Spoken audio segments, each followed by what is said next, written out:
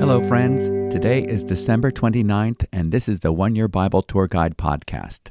My name is David MacAdam, pastor and Bible teacher at New Life Community Church and the producing director of New Life Fine Arts in Concord, Massachusetts, producing theater you can believe in with the gospel at the core.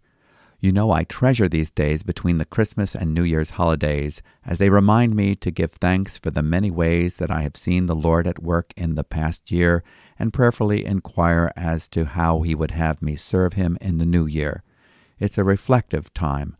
He has been faithful to enable me to read the entire Bible out loud on this podcast, and by His grace we have not missed a day so far, with only 2 more days to go. He's granted me good health and much encouragement. We have seen people come to know the Lord personally at our worship gatherings. We have trained people in evangelism throughout New England and in the Pacific Northwest. We have joined with those committed to prayer for the lost in all the states that we have visited, and we have had hundreds of people come under the sound of the gospel for the first time through New Life Fine Arts ministry of theater you can believe in with the gospel at the core. We look to the Lord as we pray for open doors for further ministry in the new year, recognizing the urgency to be equipped and mobilized in the Lord's work. We want to thank you for participating with us on this expedition. Even if you are just joining our journey tour through the Bible as we are about to pull into our last stop, you are hearing the word of the Lord, and we know that that in itself is a blessing. Please know that you are welcome to join us as we start in the book of Genesis again on the first day of the new year. Today we are reading about future events in the book of Zechariah and in the book of Revelation. Zechariah chapter 14 and Revelation chapter 20 have to do with events surrounding the second coming of the Lord and His kingdom reign upon the earth. You may recall that the song that is often sung at Christmas, Joy to the World, with words by Isaac Watts and music by George F. Handel, have no reference to the first coming of Christ. It is all about the second coming, although we take joy in what He accomplished in His first coming. Joy to the world, the Lord is come. Let earth receive her King. Let every heart prepare Him room, and heaven and nature sing. And heaven and nature sing, and heaven and nature sing. Joy to the world, the Savior reigns. Let men their songs employ, while fields and floods, rocks, hills, and plains repeat the sounding joy. Repeat the sounding joy. Repeat the sounding joy. He rules the world with truth and grace, and makes the nations prove the glories of His righteousness, and wonders of His love, and wonders of His love, and wonders of His love. So let's go now to the Old Testament book of Zechariah as he describes what he is being shown about events in the future, the battle for Jerusalem, and the Lord returning with His saints. Zechariah chapter 14, the coming day of the Lord. Behold, a day is coming for the Lord, when the spoil taken from you will be divided in your midst. For I will gather all the nations against Jerusalem to battle, and the city shall be taken, and the houses plundered, and the women raped. Half of the city shall go out into exile, but the rest of the people shall not be cut off from the city. Then the Lord will go out and fight against those nations, as when He fights on a day of battle. On that day His feet shall stand on the Mount of Olives that lies before Jerusalem on the east, and the Mount of Olives shall be split in two from east to west by a very wide valley, so that one half of the mount shall move northward, and the other half southward. And you shall flee to the valley of my mountains, for the valley of the mountains shall reach to Azal. And you shall flee as you fled from the earthquake in the days of Uzziah king of Judah. Then the Lord my God will come, and all the holy ones with Him. On that day there shall be no light, cold, or frost, and there shall be a unique day, which is known to the Lord, neither day nor night, but at evening time there shall be light. On that day living waters shall flow out from Jerusalem, half of them to the eastern sea, and half of them to the western sea. It shall continue in summer as in winter. And the Lord will be the king over all the earth. On that day the Lord will be one, and His name one. The whole land shall be turned into a plain from Geba to Rimmon, south of Jerusalem. But Jerusalem shall remain aloft on its site from the gate of Benjamin to the place of the former gate, to the corner gate, and from the tower of Hananel to the king's winepresses. And it shall be inhabited, for there shall never again be a decree of utter destruction. Jerusalem shall dwell in security. And this shall be the plague with which the Lord will strike all the peoples that wage war against Jerusalem. Their flesh will rot while they are still standing on their feet, their eyes will rot in their sockets, and their tongues will rot in their mouths. And on that day a great panic from the Lord shall fall on them, so that each will seize the hand of another, and the hand of the one will be raised against the hand of the other. Even Judah will fight at Jerusalem, and the wealth of all the surrounding nations shall be collected, gold, silver, and garments in great abundance. And a plague like this plague shall fall on the horses, the mules, the camels, the donkeys, and whatever beasts may be in those camps. Then everyone who survives of all the nations that have come against Jerusalem shall go up year after year to worship the King, the Lord of hosts, and to keep the feast of booths. And if any of the families of the earth do not go up to Jerusalem to worship the King, the Lord of hosts, there shall be no rain on them. And if the family of Egypt does not go up and present themselves, then on them there shall be no rain. There shall be the plague with which the Lord afflicts the nations that do not go up to keep the feast of booths. This shall be the punishment to Egypt, and the punishment to all the nations that do not go up to keep the feast of booths. And on that day there shall be inscribed on the bells of the horses, Holy to the Lord. And the pots in the house of the Lord shall be as the bowls before the altar, and every pot in Jerusalem and Judah shall be holy to the Lord of hosts, so that all who sacrifice may come and take of them, and boil the meat of the sacrifice in them, and there shall no longer be a traitor in the house of the Lord of hosts on that day. This concludes today's portion from the Old Testament from the prophet Zechariah. Now let's take a few moments to recap and reflect upon what we have just read. Zechariah chapter 14 began with these words, Behold, a day is coming for the Lord. The day of man is over, and the day of the Lord begins. Christ shall return to reign upon the earth, but the day of his arrival will be preceded first by severe judgments during the Great Tribulation. It will be a particularly troubling time for Israel. Jeremiah describes the first part of the day of the Lord as the time of Jacob's distress. Alas, for that day is great, there is none like it, and it is a time of Jacob's distress, but he will be saved from it. Jeremiah chapter 30, verse 7. Jerusalem will be besieged by the nations of the world. In the book of Revelation, we learn that demonic spirits go abroad throughout the whole earth to assemble the nations to battle against Israel. Revelation chapter 16, verse 4. Yet in the book of Zechariah, we learn that ultimately it is the Lord who will gather all the nations against Jerusalem. He oversees these activities. He will be using schemes plotted by demons to accomplish his objectives. For I will gather all the nations against Jerusalem to battle, and the city will be captured, the houses plundered, the women ravished, and half of the city exiled, but the rest of the people will not be cut off from the city. Zechariah chapter 14, verse 2. Jerusalem at first will be captured. Israel will appear to be defeated. Yet a portion of the city will be marked for protection, as we read about in Revelation chapter 11, verse 2. Apparently, God is separating out for himself those who will believe. Some districts will be ransacked. Women will be abused. Many Jews will die. Half of the city will go into exile, and the rest of the people shall not be cut off from the city.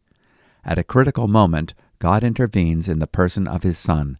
The Lord Jesus Christ descends from heaven to set his feet upon the Mount of Olives, fulfilling what was predicted by angels on the day of his ascension. Jesus arrives on the same mountain from which he departed, and in a similar manner. In Acts chapter 1, verses 10 and 11 we read, And as they were gazing intently into the sky while he was going, behold, 2 men in white clothing stood beside them. They also said, Men of Galilee, why do you stand looking into the sky? This Jesus, who has been taken up from you into heaven, will come in just the same way as you have watched him go into heaven. The event of Christ's return to the Mount of Olives is pictured in Zechariah chapter 14, verse 4. In that day his feet will stand on the Mount of Olives, which is in front of Jerusalem on the east, and the Mount of Olives will be split in its middle, from east to west, by a very large valley, so that half of the mountain will move toward the north, and the other half toward the south. The earthquake described by Zechariah changes the topography of Israel so that water can flow from Jerusalem to both the western and eastern seas, that is, the Mediterranean and what was formerly the Dead Sea. The book of Ezekiel tells us how the Dead Sea becomes alive with fish and plant life, most likely because it will have an outlet, reducing its mineral content, in Ezekiel chapter 47. A valley is opened up through which the believing remnant can make their escape. This may be the valley of Jehoshaphat, referred to by Joel, where God will judge the Gentile nations, in Joel chapter 3, verse 2 and verse 12. The Lord will return in time to finish the battle. He is not alone. He is accompanied by all his holy ones, in Zechariah chapter 14, verse 5. This great entourage could possibly include angels, resurrected Old Testament saints, and the New Testament church. They will return with Christ as members of the armies of heaven, in Revelation chapter 19, verse 14. We know that when Christ returns, he will be returning with all his saints, 1 Thessalonians chapter 3, verse 13, Colossians chapter 3, verse 4. Other scriptures support the view that believers will return with Christ. When Christ, who is our life, is revealed, then you also will be revealed with him in glory, Colossians chapter 3, verse 4. Now may our God and Father himself and Jesus our Lord direct our way to you, and may the Lord cause you to increase and abound in love for one another and for all people, just as we also do for you, so that he may establish your hearts without blame in holiness before our God and Father at the coming of our Lord Jesus with all his saints. 1 Thessalonians chapter 3, verses 11 through 13. When the Lord intervenes for the last battle, there are unusual climate conditions on the earth due to the Lord's judgments. In Isaiah chapter 24, there will be no light, cold, or frost. At this time there is no day nor night. Perhaps it will be like northern Scandinavia in the summer, the land of the midnight sun. A fresh water supply will usher forth from the Temple Mount at Jerusalem that will consistently supply for the needs of God's people. Best of all, Christ will reign there as King. And the Lord will be King over all the earth. In that day the Lord will be the only one, and his name the only one. Zechariah chapter 14, verse 9. The ground between Geba and Rimmon will be leveled by an earthquake. The temple of the Lord will remain aloft on its site near the gate of Benjamin. After the judgments upon the nations, Jerusalem shall dwell in security. In verse 11. A plague of sudden death will strike people, causing instant rotting of the flesh while they stand on their feet. It will be something as quick and devastating as the nuclear bombs at Nagasaki and Hiroshima. There will be a similar plague sent upon the animals in Zechariah chapter 14, verse 15. In Zechariah chapter 14, verse 12, we read, Now this will be the plague with which the Lord will strike all the peoples who have gone to war against Jerusalem. Their flesh will rot while they stand on their feet, and their eyes will rot in their sockets, and their tongue will rot in their mouth. Panic and confusion will cause warriors to attack one another. When Christ is enthroned, he will rule with a rod of iron. Those who survive the tribulation enter the millennium and will be required to come to Jerusalem to celebrate the Feast of Tabernacles. By this time, Jesus will have fulfilled the Feast of Passover in 1 Corinthians 5, verse 7, unleavened bread, Pentecost, trumpets, and the Day of Atonement. The Feast of Tabernacles celebrates God dwelling with us on the earth, and so it is fitting that this feast be celebrated during the 1,000-year earthly reign of Christ. In that day, the inscription that was once upon the high priest's turban alone will be engraved upon the bells of the horses. Every cooking pot will be like the vessels that were used before the altar. In other words, Christ's presence will have a sanctifying effect upon everything in the city. Now let's move on to another glorious view of the future. The book of Revelation, chapter 20, verses 1 through 15 in the New Testament. The 1,000 years. Revelation chapter 20. Then I saw an angel coming down from heaven, holding in his hand the key to the bottomless pit and a great chain. And he seized the dragon, that ancient serpent, who is the devil and Satan, and bound him for 1,000 years, and threw him into the pit, and shut it and sealed it over him, so that he might not deceive the nations any longer, until the 1,000 years were ended. After that he must be released for a little while. Then I saw thrones, and seated on them were those to whom the authority to judge was committed. Also I saw the souls of those who had been beheaded for the testimony of Jesus and for the word of God, and those who had not worshipped the beast or its image, and had not received its mark on their foreheads or their hands. They came to life and reigned with Christ for 1,000 years. The rest of the dead did not come to life until the 1,000 years were ended. This is the first resurrection. Blessed and holy is the one who shares in the first resurrection. Over such the second death has no power, but they will be priests of God and of Christ, and they will reign with him for 1,000 years. The defeat of Satan. When the 1,000 years are ended, Satan will be released from his prison and will come out to deceive the nations that are at the four corners of the earth, Gog and Magog, to gather them for battle. Their number is like the sand of the sea. And they marched up over the broad plain of the earth, and surrounded the camp of the saints and the beloved city. But fire came down from heaven and consumed them, and the devil who had deceived them was thrown into the lake of fire and sulfur, where the beast and the false prophet were, and they will be tormented day and night forever and ever. Judgment before the great white throne. Then I saw a great white throne, and him who was seated on it. From his presence earth and sky fled away, and no place was found for them. And I saw the dead, great and small, standing before the throne, and books were opened. Then another book was opened, which is the book of life. And the dead were judged by what was written in the books, according to what they had done. And the sea gave up the dead who were in it. Death and Hades gave up the dead who were in them. And they were judged, each one of them, according to what they had done. Then death and Hades were thrown into the lake of fire. This is the second death, the lake of fire. And if anyone's name was not found written in the book of life, he was thrown into the lake of fire. And this concludes our reading from the New Testament, from the Revelation of Jesus Christ. The portion we read today in the book of Revelation describes the same period that we are reading about in the book of Zechariah, the millennial reign of Christ. The reign of Christ on the earth will be worldwide in Isaiah chapter 2, verse 2, and Isaiah chapter 9, verses 6 through 7. He will reign in righteousness in a peaceable kingdom.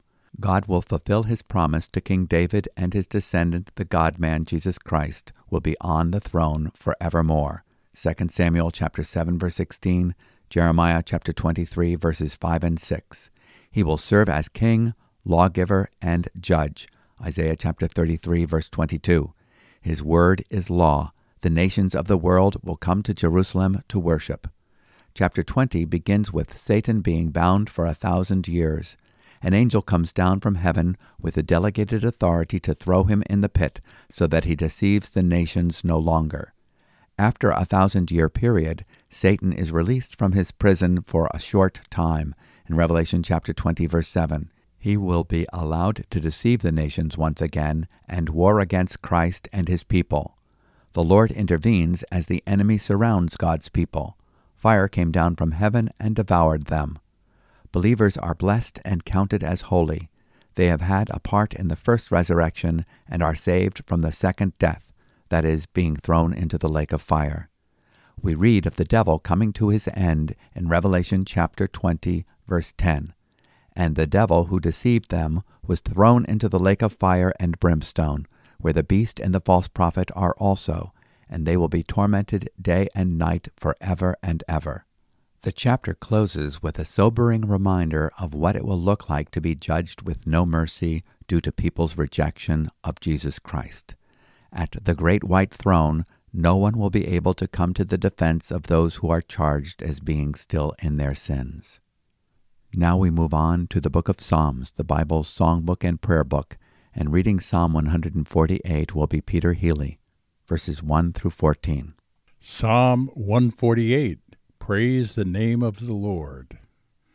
Praise the Lord. Praise the Lord from the heavens. Praise him in the heights. Praise him, all his angels. Praise him, all his hosts.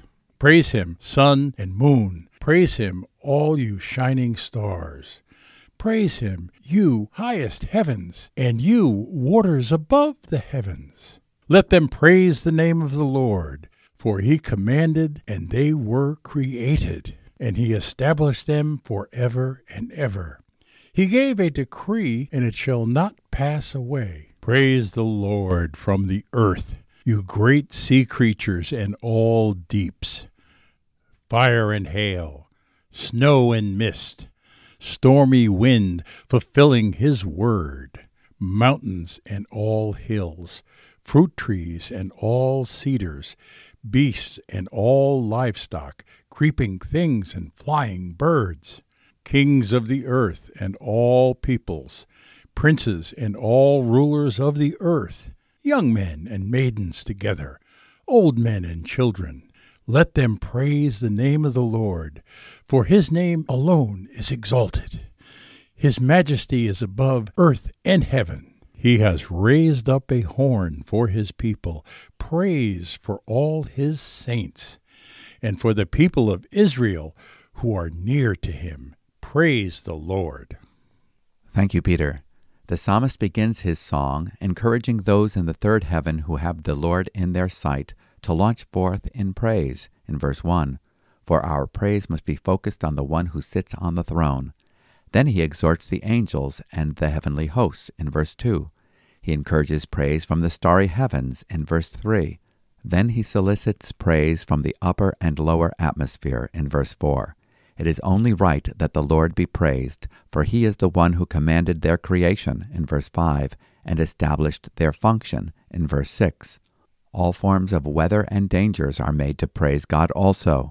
He can use these factors redemptively. Fire and hail, snow and clouds, stormy wind, fulfilling his word. Psalm 148, verse 8. The psalmist concludes, extolling the unique glories of our God and Savior.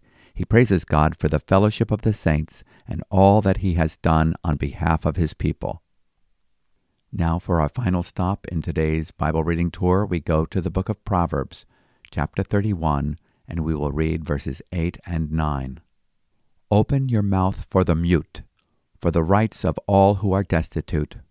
Open your mouth, judge righteously, defend the rights of the poor and needy. Who will speak for those who cannot speak for themselves? As Christians, we need to speak up for the unborn children in the womb, whose voices cannot be heard when their lives are in jeopardy. We must speak for the handicapped, or any who are marginalized in our society to the degree that their voices are not heard. Now let's pray in the light of what we have learned. Lord, you reign over all. May your kingdom come and your will be done on earth as it is in heaven. We long for your coming, Lord Jesus. Establish your throne in us today and ready us for your kingdom rule on earth in the future. We join the symphony of praise being sounded in the third heavens and throughout all creation. You are worthy. Thank you for giving us the second birth and saving us from the second death. Empower and embolden us to speak up for those who cannot speak for themselves and to preach the gospel to those who do not yet know you. In Jesus' name we ask it. Amen. This concludes today's excursion in the One-Year Bible Reading Tour, and I hope that you will be with us tomorrow as we will be nearing the end of our journey through the entire Bible. And I hope you will be praying about continuing with us next year as we read through the Bible once again, trusting that the Holy Spirit will continue to open our eyes and enable us to behold wonderful things in His Word. If you have any questions or comments, you can always contact us by email, writing podcast@newlife.org. Or if you'd like a written copy of our commentary on each day's portion, you can subscribe at our website, newlife.org. Also, at this time of year, if you're considering how you might contribute to the work of spreading the gospel and making disciples of all nations, You can learn how you can make a charitable donation to New Life Community Church's ministries at our website, newlife.org. Or you can send your gift to New Life Community Church, 221 Baker Avenue, Concord, Massachusetts. As believers, we can say that the future is as bright as the promises of God.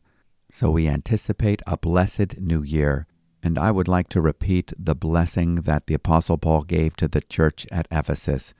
May the Lord grant you, according to the riches of his glory, to be strengthened with power through his Spirit in the inner man, so that Christ may dwell in your hearts through faith, and that you, being rooted and grounded in love, may be able to comprehend with all the saints what is the breadth and length and height and depth, and to know the love of Christ which surpasses knowledge, that you may be filled up to all the fullness of God. Now to him who is able to do far more abundantly beyond all that we could ask or think, according to the power that works within us, to him be the glory in the church and in Christ Jesus to all generations forever and ever. Amen.